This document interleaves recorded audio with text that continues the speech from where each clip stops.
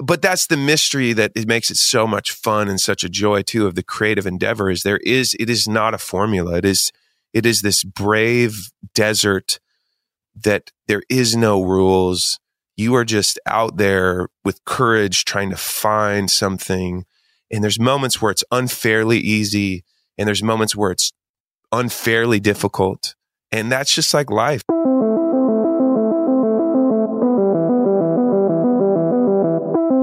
Most of us have two lives. The life we live and the unlived life within us. We all have our own road to walk. Nothing's perfect, and there's going to be a price for everything. There are no rules. Welcome to The Resistance, featuring meaningful conversations. I think I'm grieving the death of part of me. It's not about being the star and being seen. It's about that explore that very space between who we are and who we say we want to be. I'm your host, Matt Connor. These days, I'm finding myself torn creatively between a couple places. I mean, really, when I say these days, I mean most days, let's be honest. The two ends of the spectrum can be labeled interesting to me and interesting to someone else. It's the writing that I want to accomplish just because I'm passionate about the idea. And then there's the writing that someone else is actually paying me for and demanding. It's the stuff that actually pays my bills. For anyone wrestling with any creative output of any kind, this likely sounds very familiar. After all, we're all born with some sort of internal compass that drives us creatively in various directions to create what interests us or intrigues us at any given moment. Yet we're also prone to allow other voices in for various reasons. I mean, for me, it's honestly the need to pay my bills. So, of course, I'll write for you whatever you want, if that's what will allow me to keep going. Today's guest on The Resistance is singer-songwriter Matt Kearney. I'll never forget the first time I heard one of Matt's recordings. It was a song called Renaissance off of his very first album, the songs that eventually made up his debut, Nothing Left to Lose. It was really loose and sparse acoustic melody, and yet he had this spoken word approach that was so captivating, and these long 16-bar verses with his own cadence. It was still a time where music was categorized into these separate bins of genre. It shouldn't have worked, and yet it worked so well. 15 years later, and Matt says he's still trying his best to stay connected to the innocence of that first project. Several albums have come and gone, and he's quick to admit that not every project has followed that internal compass as well as he'd like. There are industry pressures. There are critical responses. It turns out that none of us are immune to the voices that seek to shape what we'd like to create. This spring, Matt's back with a brand new album entitled January Flower. He says the same carefree vibe that he had on those early recordings is back on this set of songs. And what that means is that the only thing that matters to him is if he's into it. Other than that, if we're all along for the ride, so be it. You've likely heard some of that attitude play out in the wonderful early singles like Powerless or Grand Canyon. Trust me, I've heard the whole thing, and it's just got a great vibe. Matt's also been a great conversationalist over the years in various interviews we've done, and this one's no different. So we're quite happy to have him as our latest guest on this episode of The Resistance.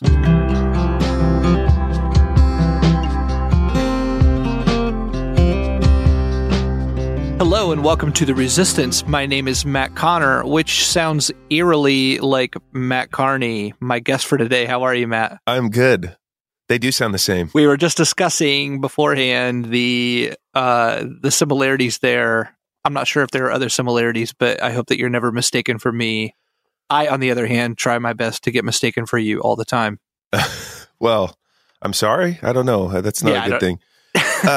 Yeah, I know. I kept listening to your interviews and I kept hearing, this is Matt Connor. I'm like, wait, is that me? That sounded like me. I don't something. Yeah, there's a Matt something with a glottal stop beginning. We're very similar. I don't know that I've ever heard that term, but I like it a lot. It's the only one I got. Matt, I'd love to start where we start all of our interviews, and you've already said you're very familiar with the book The War of Art by Stephen Pressfield. Do you remember the first time you came across that work?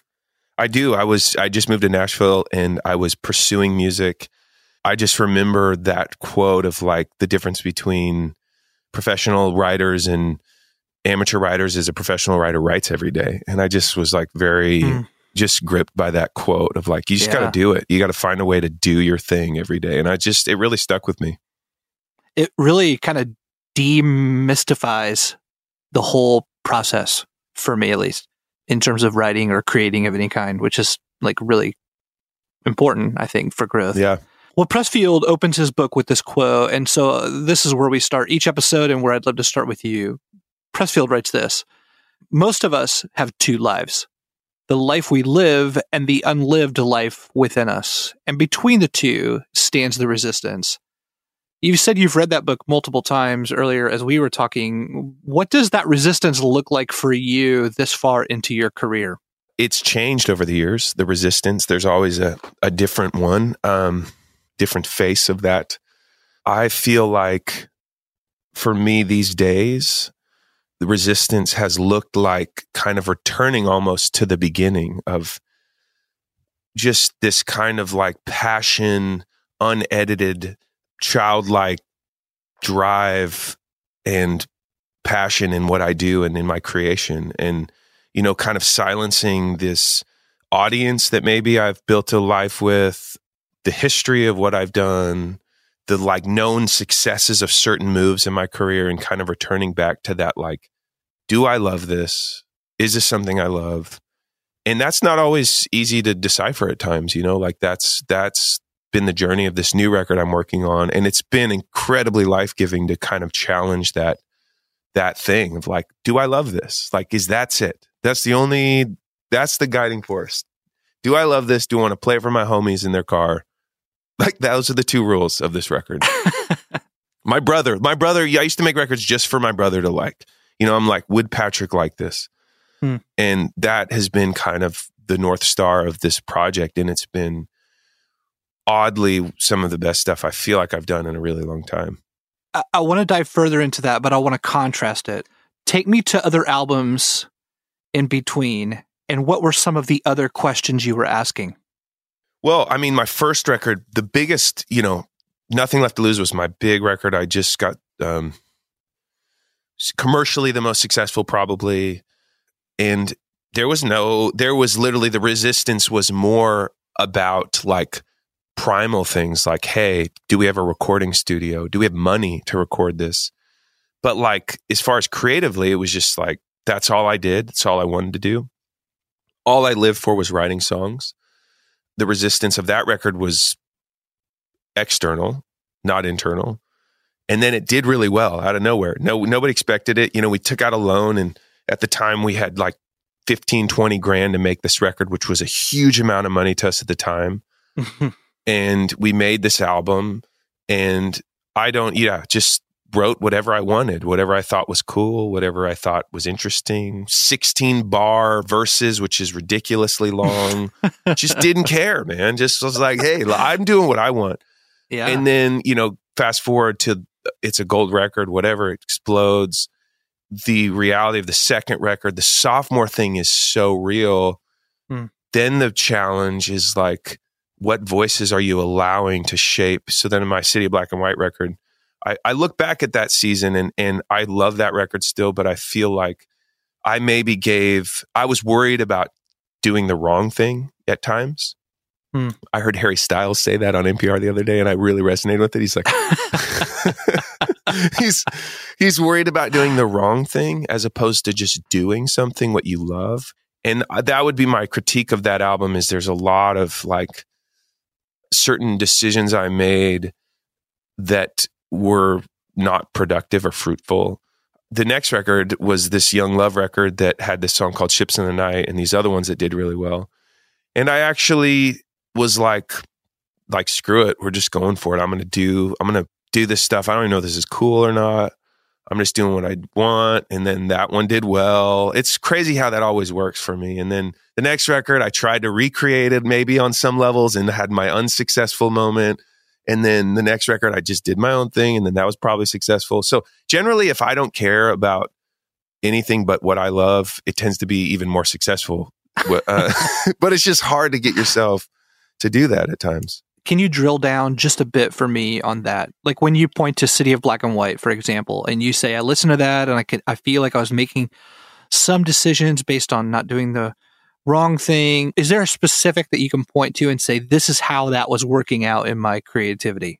And I have to preface, just because I don't know why, I really still love that record. I maybe see that in my decision making. I don't know if the result, like some people, that's their favorite record I've made. It's hard to like have someone's experience reflect that, but there was a freedom that was missing for my experience. Like I remember my first record, I mean, I was learning how to do music and I couldn't sing that well early on in my writing process. So I would do a lot of spoken word, and I was influenced a lot by like hip hop music, but I would like have a guitar and kind of almost rap these verses and then sing a little simple chorus, but just to like a guitar. That would be like what I did most of the day. And that really people were like, whoa, that's weird. But then I remember after Nothing Left to Lose, there was like, I'll never forget this Rolling Stone interview or review of that record. And they were just bashing that side of my music. They're like, you can't do this. Like a white guy can't, because when I came up, like the context of, you had to sort of, to have any sort of urban influences, you had to like be from that world where that's kind of died. Now anyone can do anything they want. You can borrow from anywhere. You can put on a cowboy hat if you want. You don't have to be from Mississippi or Alabama but that was that kind of genre thing had been so ingrained in the critic and that 80s mentality of like rock section, rap section. And you had to like be from a specific neighborhood to do that kind of music that I really, kid from Eugene, Oregon, who was a skater who grew up on Tribe Called Quest, just wanted to use some of those influences, was not accepted. And I think I listened to that. And like, I was also really involved in, I had moved to Nashville and I was really into singer-songwriter records like Neil Young and Emmylou Harris. So there was a natural thing in my heart where I was like, not really into like kind of the beats and the like, I was more into the Bob Dylan side of my influence than like the Tribe Called Quest. But I think I maybe got scared of that side of what made me really good because of pushback and didn't realize that one of the more successful and beautiful things of what I did was like this kind of form of art that pushed people to make a decision to hate it or like it. And the longer I've done this, the more I've realized that is like an important thing to do at times. And it's, for me, weirdly, one of the most challenging things to do. I love people liking me. If I'm being totally honest, like, I mean, if I'm just being totally vulnerable, it's like, I like that people like something, and it's painful for me for someone not to like that interview. Like that review is painful for me to read. But weirdly, when I pursue those things that cause people to make decisions, I'm like, I don't care if this half of the room doesn't like it. I know this half of the room will freak out over it. That seems to be the most successful art I do. And I see that in other artists too. That's a very valuable thing to make people decide. I love that. I'm drawn to that. It makes me curious about this pandemic year. Earlier we were talking and you said you've largely, been home and planned on being home this year. And then you had a newborn. You have a 3-year-old too. Is that right? That's correct. Okay.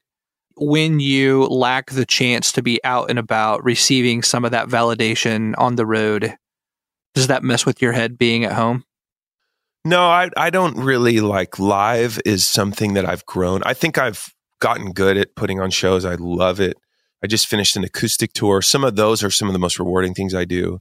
But no, I am at my core songwriter, creator, producer. That's the stuff that gets me going in the morning. Shows are awesome. I love them. But man, I played a couple thousand shows at this point in my life. Like, I don't come from the John Mayer, Corey Henry jazz where like the expression of their instrument is what is their, just gets them going. I'm more like, when I write a song that just is like rip your heart out good, that is my drug of choice. When I'm sitting in my living room and I know I've found that thing, you're like, whoa, this is good. If I had to choose one side of what I do, that would be the one that is really gets me going. The last song that made you feel that way? That I wrote? Yes. Or just someone else? No, you. See, I've been in producer mode for so long that I haven't written, I kind of put down the pen for a minute when I'm trying to finish an album because it just convolutes the process if I keep writing. I would say there's a song called Can't Look Back, which actually we're just releasing. I don't know when this airs, but it's coming out right now. So it's probably going to be out. But I had this chorus that I really struggled. It was like, it's called Can't Look Back. You can't look back. You can't look back.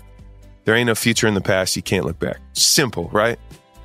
And I just kept trying to write into that concept. For every time someone told you no, and I tried to like really Nashville it and write into the concept of can't look back.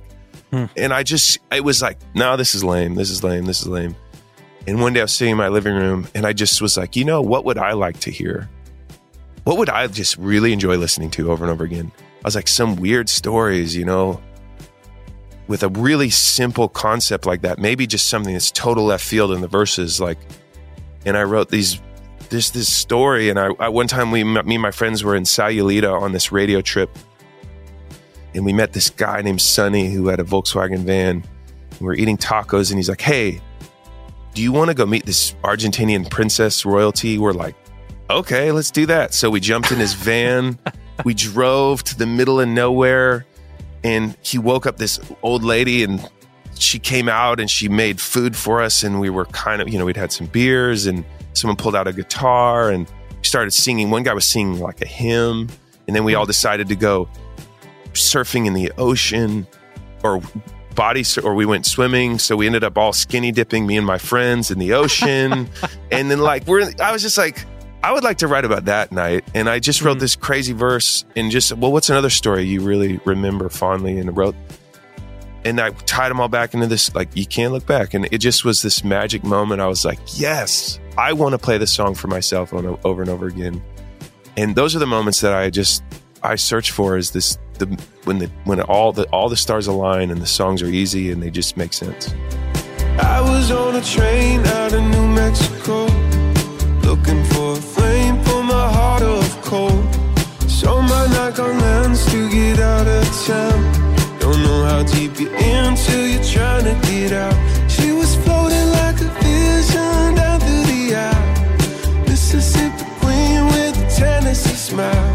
The smell of cheap coffee and Jamaican rum. We watched the desert fade in the Santa Fe sun. I said I'm not feeling right. She said, well, you'll be just fine. Go ahead and rest your eyes, 'cause you can't look back. You can't look back. There ain't no future in the past, and you can't look back. With characters galore in the Relate that for me to your creative process. Some artists that I'll chat with have a really sort of laborious process, and editing is the good work for them. And so sort of over and over and over on the work. You're almost talking about the opposite, maybe, wherein some of the best work is the ones that, which is, you're not the only one. Other artists certainly talk about like, oh, the song wrote itself in 30 seconds, or whatever. And so I guess I just wonder for you, is it just one or the other, or are there some songs where it's like, oh, no, that one was hard labor and I love it because of that? You just asked me the question that I ask every writer I ever have a chance with. Because if you want to talk about the greatest resistance in my life, in writing, in my art, you just nailed it in that question. In that, yes, the best songs I've ever written, Bob Dylan talks about, they wrote themselves. Like, as fast as I could put the pen down to the pad, that's the best song. And I've had that experience. Nothing Left to Lose.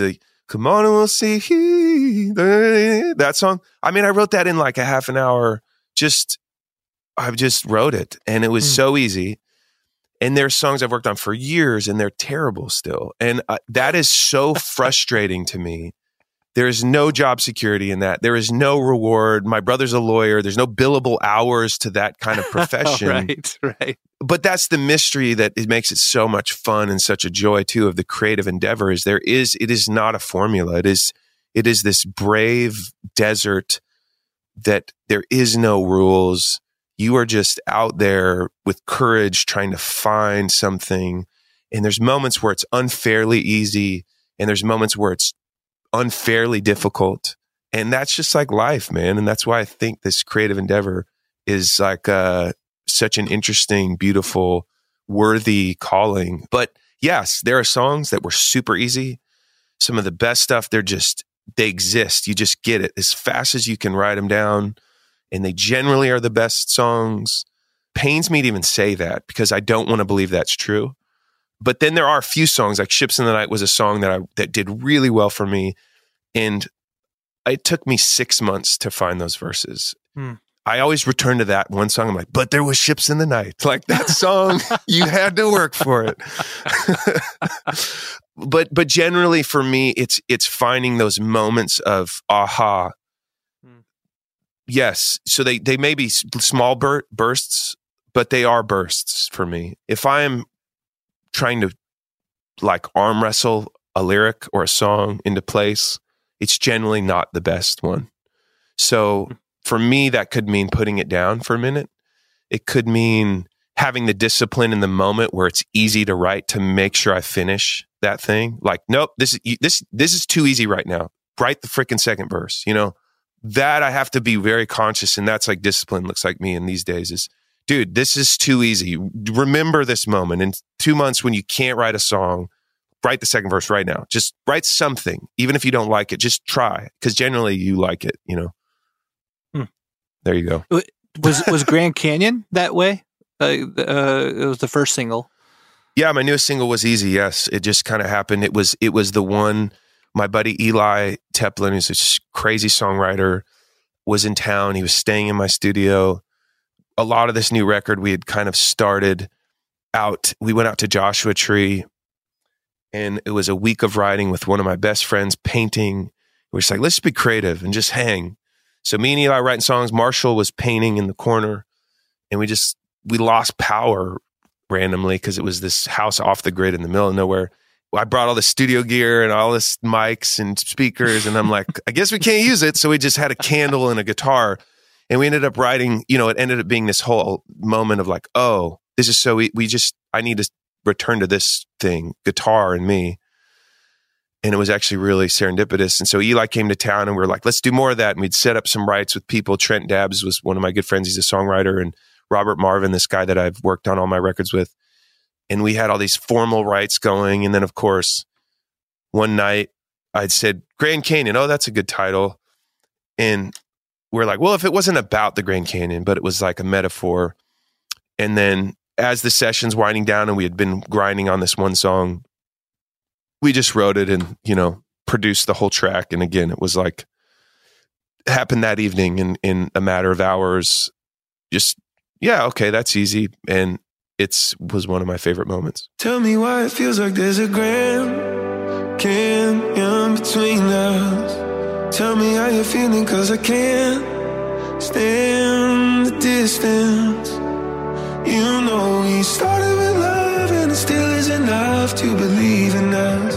Tell me why it feels like there's a Grand Canyon. The stars don't shine right if I'm not with you. If we don't align right, it's an issue. Come a little closer, we can start talking. You can come over, we can sleep on it and lay it all on the floor, the way we've done it before.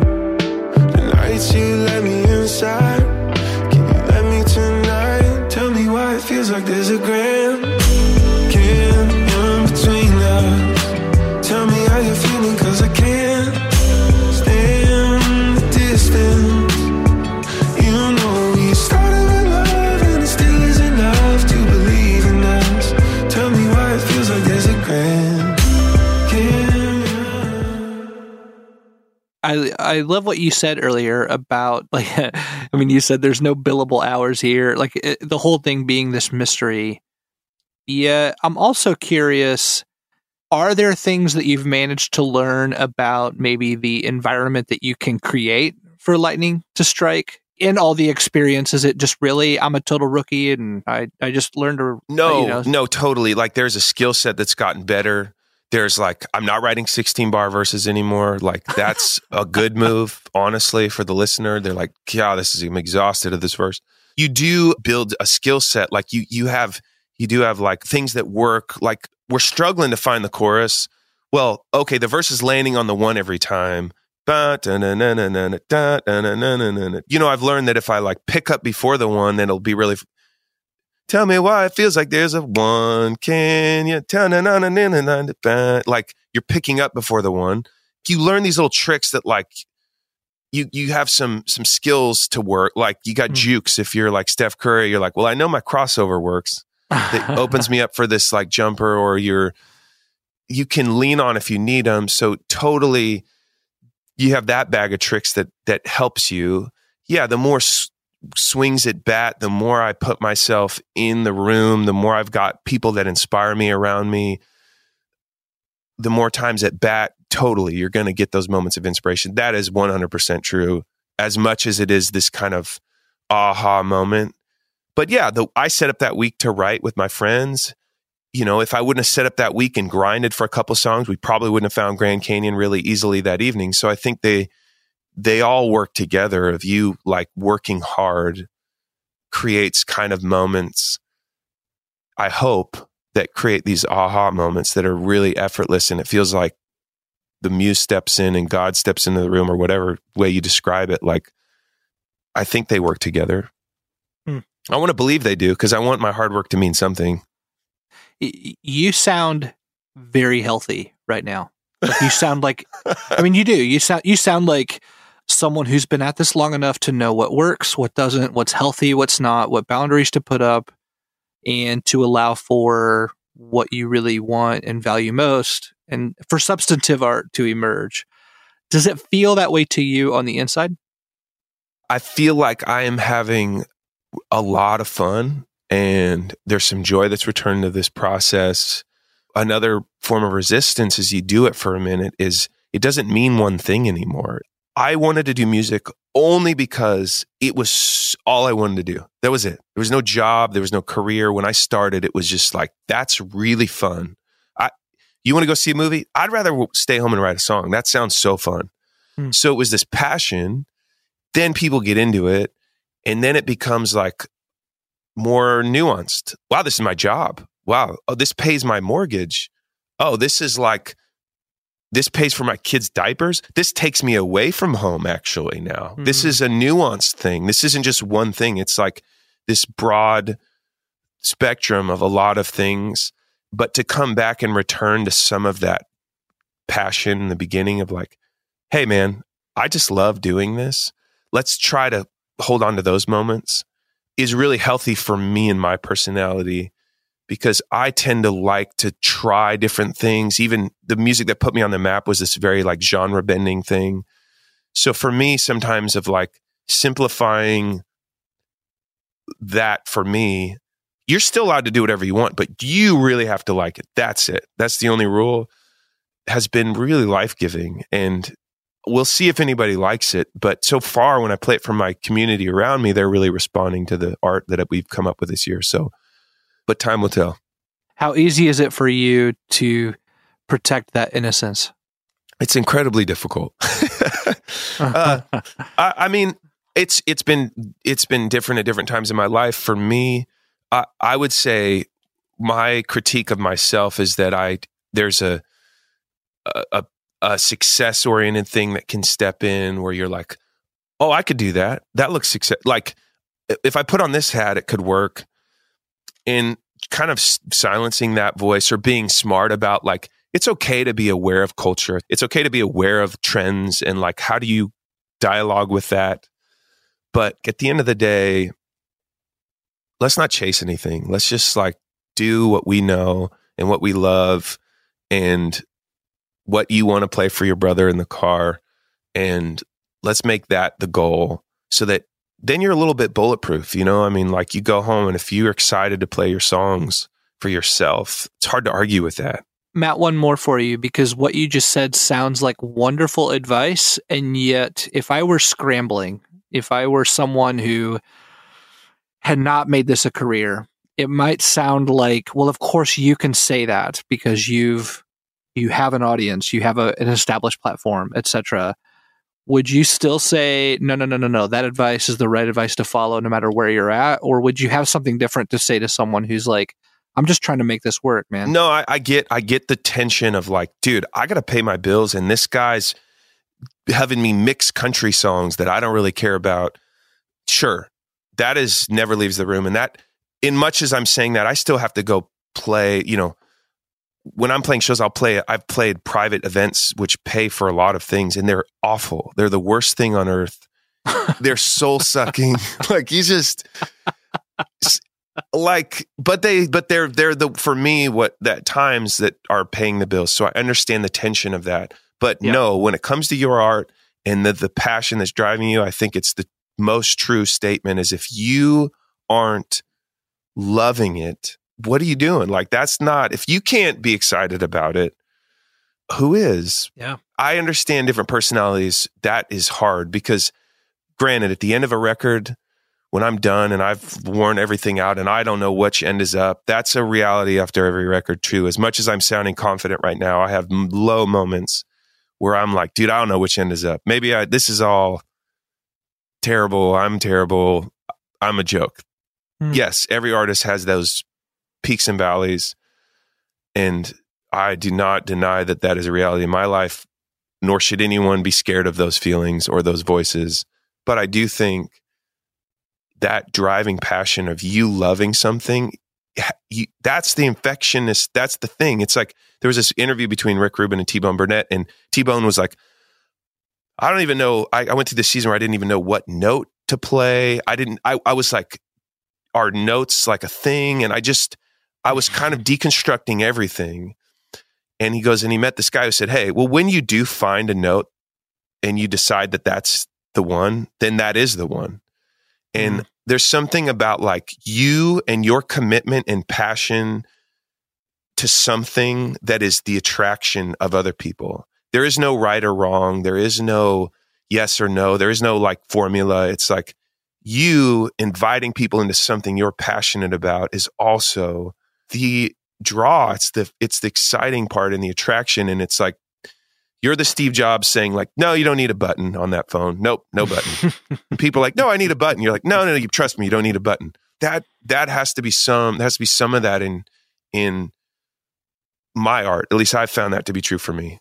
Or else it doesn't resonate. If it's not starting with me, then it's hard to ask someone else to have that feeling about what you do.